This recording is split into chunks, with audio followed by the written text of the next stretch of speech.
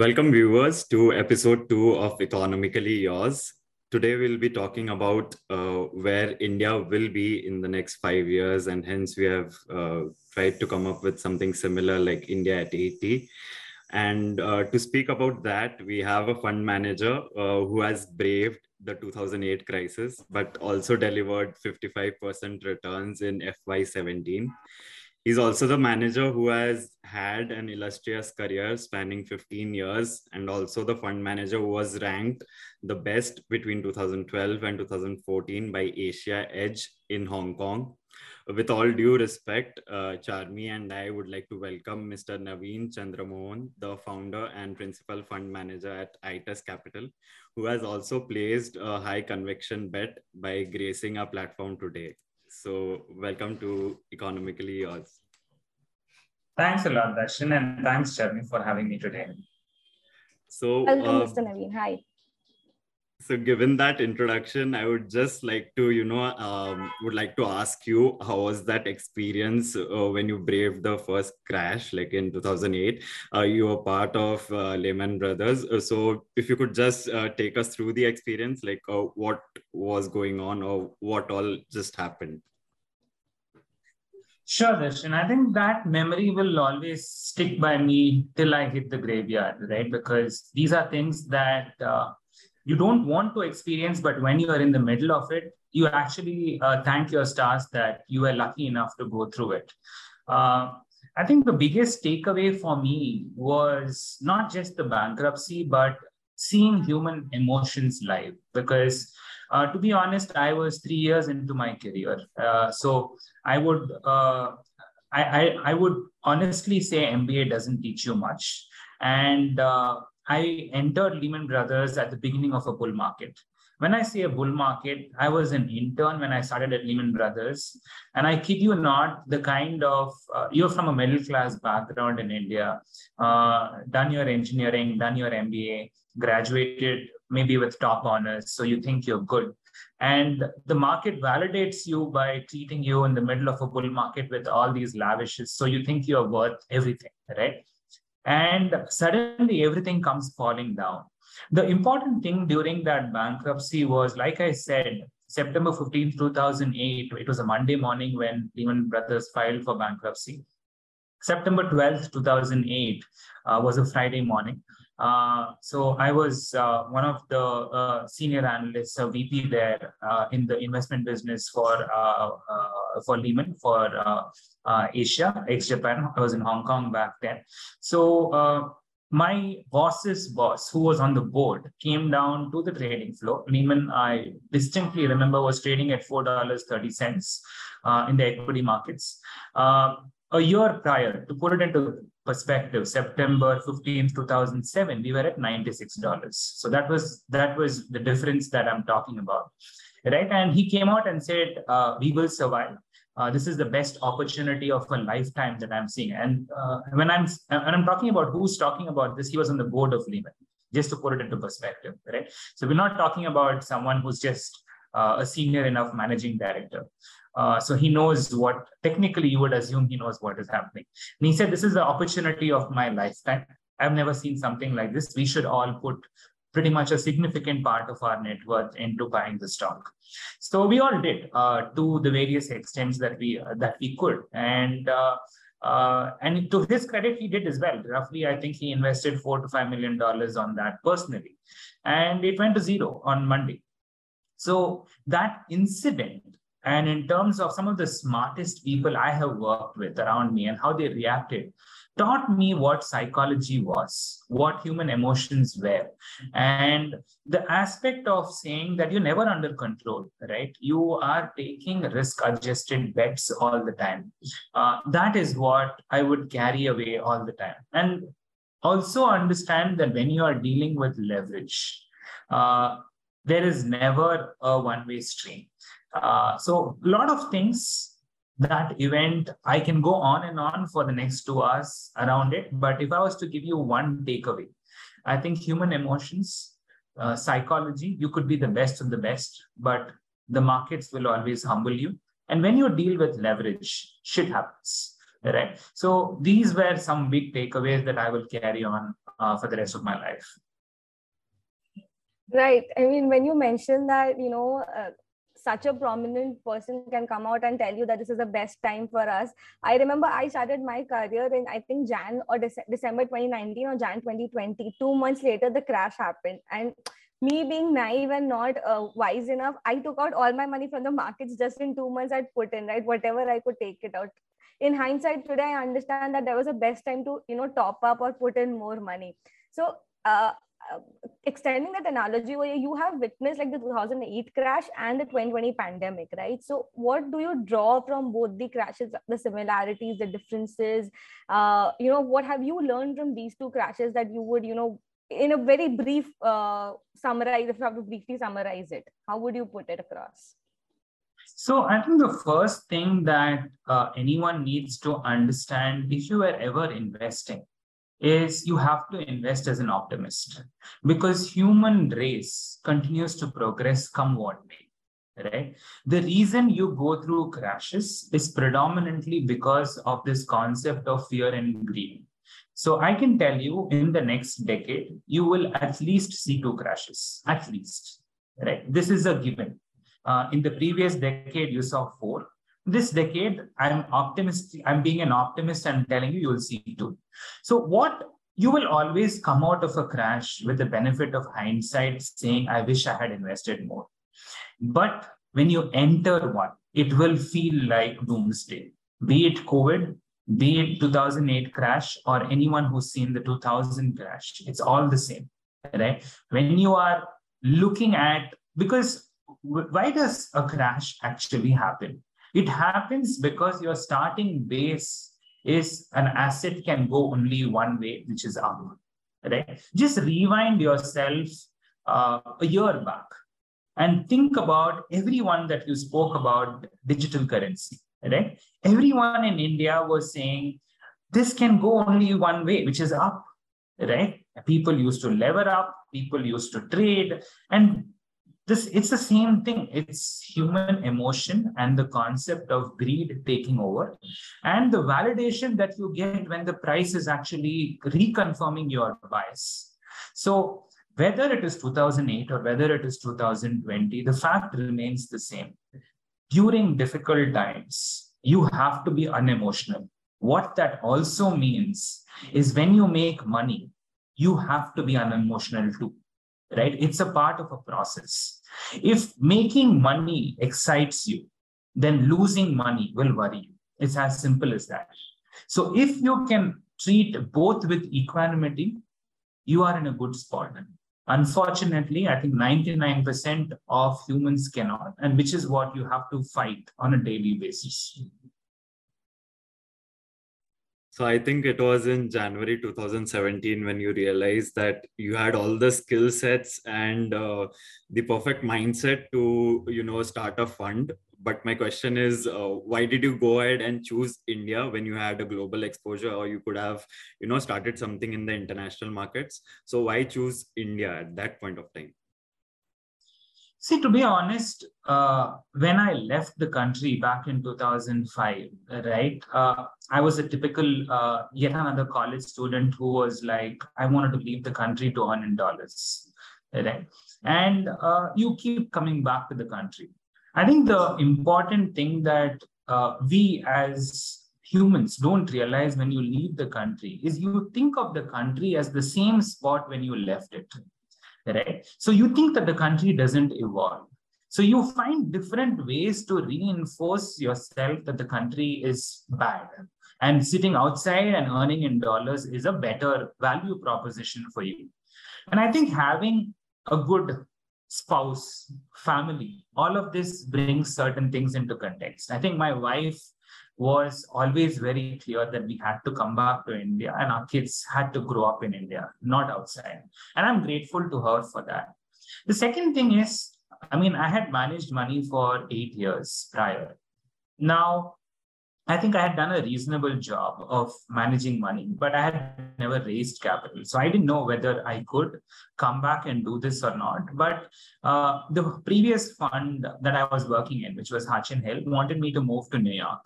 So I was not keen on moving to New York and managing money, investing in India. If anything, I wanted to move closer to the home country where I was investing in. And I think I'm not a big believer of the fact that you can sit outside India and manage money in India. India, you need to feel the pulse. You need to be doing the due diligence on the ground. This is not a country where you can sit in cushy offices in Dubai and Hong Kong and Tokyo and New York and London and invest. It doesn't make sense to me.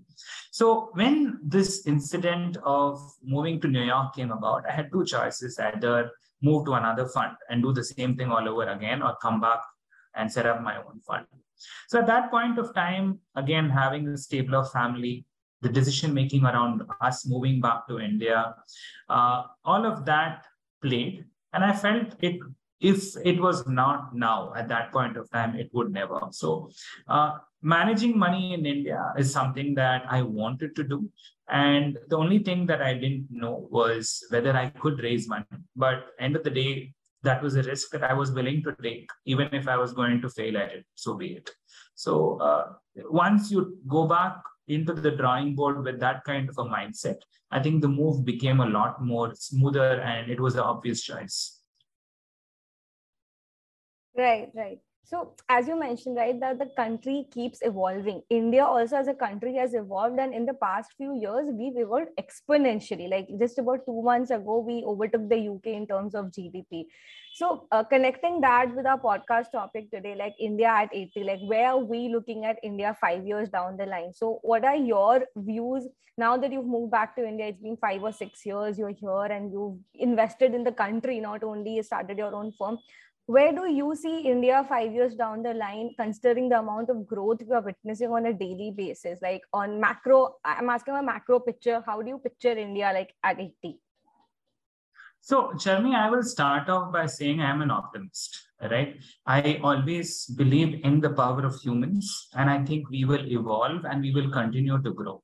Roadblocks are going to be the face of every aspect of what we come across in our country, and which is why I call our country as always organized chaos, right? If you are not willing to first embrace this concept of organized chaos, India is not for you, right? So don't ever think about saying that we will become like the US in the next 5 years. We are on the path of growth, right? And the GDP of our country will grow. Right now, when I say will grow, the GDP should grow at roughly around 8 to 10% compounded. Right. So in the next decade, the $3 trillion economy that we are in should grow into a $6 trillion economy. Right. That should happen. Now, the path of that may not be smooth. Now, for us, if I was to the optimist in me tells me this is bound to happen and it will happen. It's a question of whether it is going to be 5 years or 7 years. Now, the caveat that many people also, we as fund managers, or if you want to be thinking holistically, saying that what should we do better? Right? In this entire growth of the last decade, where the GDP has grown by almost 6 to 7% in the last 10 years. It's been a slow decade for us, right? 6 to 7% is actually lower end of the range for our country.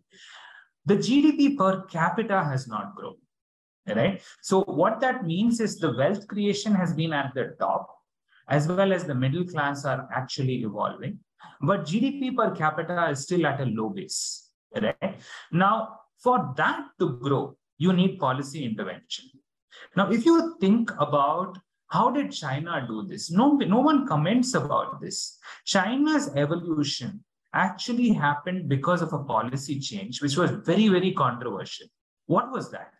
In 95, they introduced this one-child policy. Now, why did they do that? Because they wanted to increase the women in the workforce. Now, what happens when you bring a lady into the workforce is the GDP at a family level doubles. Right? Even in India, at this stage, the number of women coming out into the workforce is still too low. There is immense amount of talent out there. But at the same time, we go back to the fact that family first, children first. It's not wrong. But then it's a question of saying the GDP per capita will grow at a much slower pace. So I continue to hold this view that we are a democratic country. Policy change of this stature, like what you saw in China, cannot happen instantaneously. So the GDP per capita will grow at a slower pace, but the GDP will grow at 8 to 10%, which means the wealth effect, the dispersion that you see will continue to exist. Okay, I agree to that. But at the same time, India also has seen a lot of policy changes in the last 5 years, especially in the second term of our current government, right? So I would say take demonetization, take GST, take PLI schemes that have been introduced that are also aligning well with respect to our growth. I would not concur, 100% that not all of them have panned out as the government, wanted it to be. But at the same time, the intent was there. So how do you think which policy or which particular amendment has made a dent on the Indian economy, be it a positive dent or a little bit of a tilted dent on the economy? And how can we take things ahead from the respect of policies? See, I think I keep going back to 2017 as the pivotal year for us, right? The aspect of bringing in demonetization and GST, this is a decadal thing, right? Because what is there again, you're not increasing the GDP per capita out there, but you're increasing the GDP. Why? Because you are bringing money into the formal economy. When you bring money into the formal economy, it has a multiplier effect. When you keep money in the cash economy, it doesn't multiply. It basically, wealth gets destroyed, right? So that was a big, big game changer. Then in order to bring the formal lower tier economy into the organized sector, things like Aadhaar, things like UPI, these are big, big game changers, which are decadal things. Because around this, now you can build the next infrastructure layer, right? I mean, many people talk about Square or many people talk about Alipay. These are all fintechs. For me, India is the fintech because you have built for the first time an infrastructure layer around which you can actually build for the next 10 years, right? So be it UPI that you built or ONDC, which is just a nascent concept. But all of this will basically democratize access. Now, democratizing access may not be great for capitalism because what that will do is it will take profits and disperse it at scale. But that again will grow the GDP, right? It may not grow the GDP per capita at the same pace, but it will grow the GDP. So all of these have been pivotal moments in terms of our growth. And this has ramifications around how you think about the taxation system. I wish we can simplify our taxation system, but I don't think that's going to happen anytime soon. But I would wait. I would be proud of the fact that if I can file my own taxes. In Hong Kong, I used to file my own taxes. It was very simple, right? I used to know what to file. Here, I don't know. I need my CA to file. Right. So CA's job is to add value, not to file taxes. But in our country, CA's job is to file taxes. Right. So I think we complicate our system. That's what we are known to do. But the first time we are also simplifying things. It will take time, but it will happen. I think you have partially answered my question. So today, when we are talking about the future, we should also look back for that from where we have came. So I believe that India has aged like fine wine today. So a fine wine has, 4 attributes to it, namely acidity, tannin, alcohol, and sweetness. So what is that sweetness and the alcohol factor in the Indian economy, having well known that they have their side effects on ourselves as well? So what are that major roadblocks which you think that the economy is facing today? See, I think many people need to understand that creating a policy for a country like India is like creating a policy for 28 countries, right? Now, you talk to someone from the South, and then you go to, let's say, Delhi and talk to someone from Delhi. They're 2 different people. The cultures are different. The backgrounds are different. The value system is different.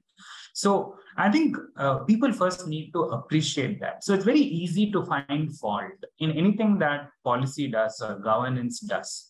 But the aspect of saying how have we come out of difficult times tells you that policy is on the right track. How did we come out of COVID so smoothly, right? But in the middle of COVID, we all complain, right? This is not a problem. There is some amount of chaos in this. I think we are a lot more tolerant of policy outside our country than we are of policy in our country.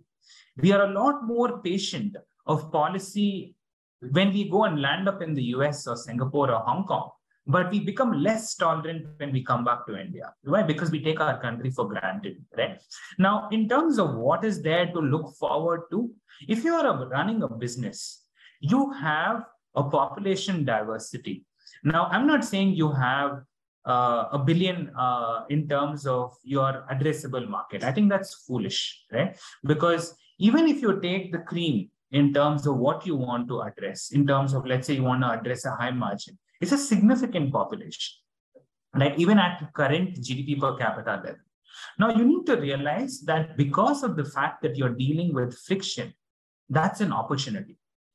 When you think about, you want a completely smooth way of doing business where everything is absolutely taken care of for you, then maybe you're living in some amount of a dreamland, right? So even when you drink fine wine, not everyone likes the taste of fine wine, right? If you go and drink a Latour, which is a French wine, you will question why the price is. So it's not for all. So I think we have characteristics which will lead to frustration on one side and opportunity on another side. And that is where I think there's a charm of basically doing business in our country, right? There will always be chaos to deal with, but within that chaos, there is growth, right? So I think that is what is the beauty and charm of doing business in our country.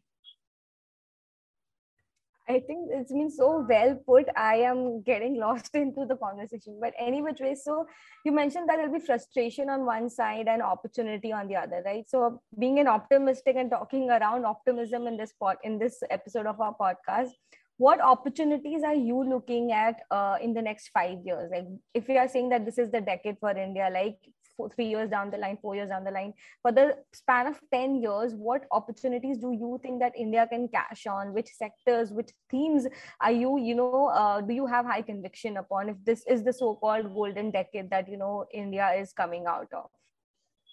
Sure. So I think if you study any economy's growth, right, and it really depends on what's your school of thought, right? My school of thought is GDP will grow, but GDP per capita will grow at a lower pace, right? But some people might disagree with me and say we'll grow from a $2,000 to a $4,000 per capita income much faster than what I talk about. Now, however you look at it, any country's growth has been predominantly around the manufacturing growth. You cannot grow as a country without your core manufacturing growth. Be it US in the 70s, be it China in the 2000 to 2010 decade, or India in the 2020 to 2030 decade, the core of your country's growth has to be around manufacturing. And the reason I'm optimistic for this decade is because certain external factors have aligned itself for the first time. Not because we are the most efficient, but because of global forces and because of each country now realizing the value of diversification. And hence, you have to be looking at optimism with core manufacturing as the base. Now, this could be around manufacturing for chemicals. This could be around manufacturing for auto. This could be around manufacturing for core infrastructure related items, or let's say something that we are not used to, semiconductor manufacturing, right? Now, around that, there's a whole lot of ancillary industries that would develop. And you'll have to look at this entire space with optimism. So you have quite a lot to choose from. Obviously, the story that we are all given right from the late 90s is we are a consumption-driven economy, right? The number of cars will increase, the number of how much of coffee we consume will increase. So you cannot stay away from consumption. right? There is branded consumption growth that will happen in our country, be it in terms of luxury watches, or be it in terms of gold, or be it in terms of food options, be it in terms of travel, which is picking up in an aggressive way because infrastructure is lining up in an aggressive way. So consumption is again going to be a big theme for this decade. And one thing that I would say, which the rest of the market takes for granted, is everyone talks about credit growth as given. I think credit growth is always cyclical. So I think financials are interesting, but I would not hold this as a structural theme. I would always think of financials as cyclicals, and financials would be interesting in cycles, but not as something that I would want to own for a decadal theme per se. So I think these three broadly. Over and above this, you will get opportunistic things like I think over the next few quarters, IT would again look interesting. Right, 1 year back, IT was the darling. Today, it's hated. And I think end of the day, IT services, there is a demand for it and there is a need for it. Today, no one would acknowledge it because they've not made the returns, but it doesn't mean that it's not a theme that deserves attention. So that again is an interesting theme as far as we're concerned. So it's since my class 7th that I have been hearing that India is the fastest growing economy, and till date I am listening to it that India is the fastest growing economy. And you have rightly put out the themes that are going might play in the near future, that is manufacturing, construction, infra.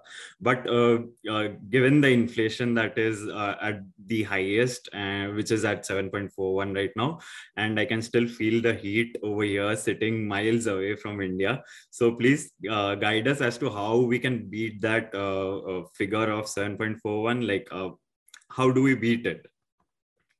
How do we? So how does a middle class family park their money? Sure. So I think it is not a middle class, upper class, lower class, right? Middle class inflation affects everyone, but typically the HNIs are slightly better prepared than the rest, right? Because at the end of the day, when you are running a business, you have potentially an opportunity that you have pricing power as well.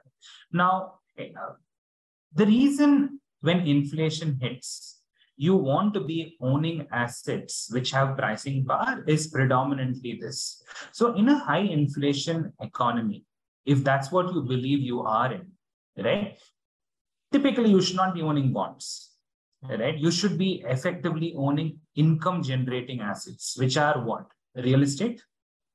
We should be owning typically gold as a hedge, right? And equities. But time in and time out, you will see money going into FDs. Now, I know a whole bunch of people in the last 2 years who came into equities predominantly not because they believed in equities as an asset class, but because the FD rate was 3.5%, right? And so while I'm optimistic, I think I want to throw some amount of caution in the next 6 to 7 months, where I think the bank's FD rate is going to go up and it will go back to 6.5 to 7%. The way I see it. If that's what happens, some amount of retail flows would go back into FDs. That's how we are, right? Is that the right thing to do? Maybe not, but it is going to happen. Why? Because we still look for security and safety of that 6.5, 7%. So end of the day, money flows are cyclical in nature. It keeps happening in cycles, though the kind of volumes of SIP money and the volumes of money that is coming from DIIs is extremely robust. This is a risk in the near term. Having said that, what do you do in a high inflation economy? You basically look for businesses which have pricing power, which are able to raise prices and maintain their market share. So equities as a broad asset class is not that. But businesses which have this characteristic should do a lot better than other businesses. Typically, I wouldn't say this, but you also should look at real estate because they are income generating assets in a high inflationary economy. That's not a bad asset class also to look at, though in the last 10 years, predominantly you've made zero returns, right? So end of the day, the assets that generate income, that can protect your value and grow, is what you need to be investing in, which effectively means equities do figure into that broader scheme of things. I think to summarize what you just said, I think it's just basically everyone has to figure out a way how to get their money, make money for them. Basically, the crux is that at the end of the day. And I think that informed decision or informed investing decisions is what people need to figure that out today. Well, on that note, Naveen, if you don't mind, we'll start with the rapid fire round to conclude this. Sure, absolutely. Yeah, sure. So I'll just begin. I'll start with the podcast word only. So India. Growth.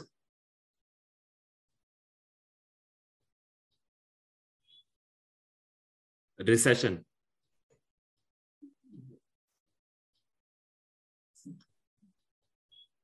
Thing of the past. RBI. The most stable central bank. GDP per capita. On the uptick. Cash flows. Central to investing. Equities. Lifelong ownership. Growth. The future. 2008. Pivotal moment. The last one from my side, IRIS Capital. Stand for growth. And the last one from my side is Naveen. Symbol for stability. Superb. I think we had a great conversation. To sum it up for our listeners, so we talked about India, from where we've come to where we stand today and how long we are yet to grow. In the words of Mr. Naveen, we are a chaotic country, but growth emerges out of chaos. So we have to be optimistic, and we have to look ahead for the bright times ahead. And look out for the opportunities and focus on them as far as you can. And GDP per capita shall grow, and India shall emerge as a star in this decade. So that's to wrap it up. Thank you, Mr. Naveen, for doing this for us. We are honored, and we are absolutely delighted to have had this conversation with you. Thanks, Charmi. Thanks for all of this, and thanks for putting me in the spot. Appreciate this. Thank you so much for being a part of our platform. Thanks, Darshan.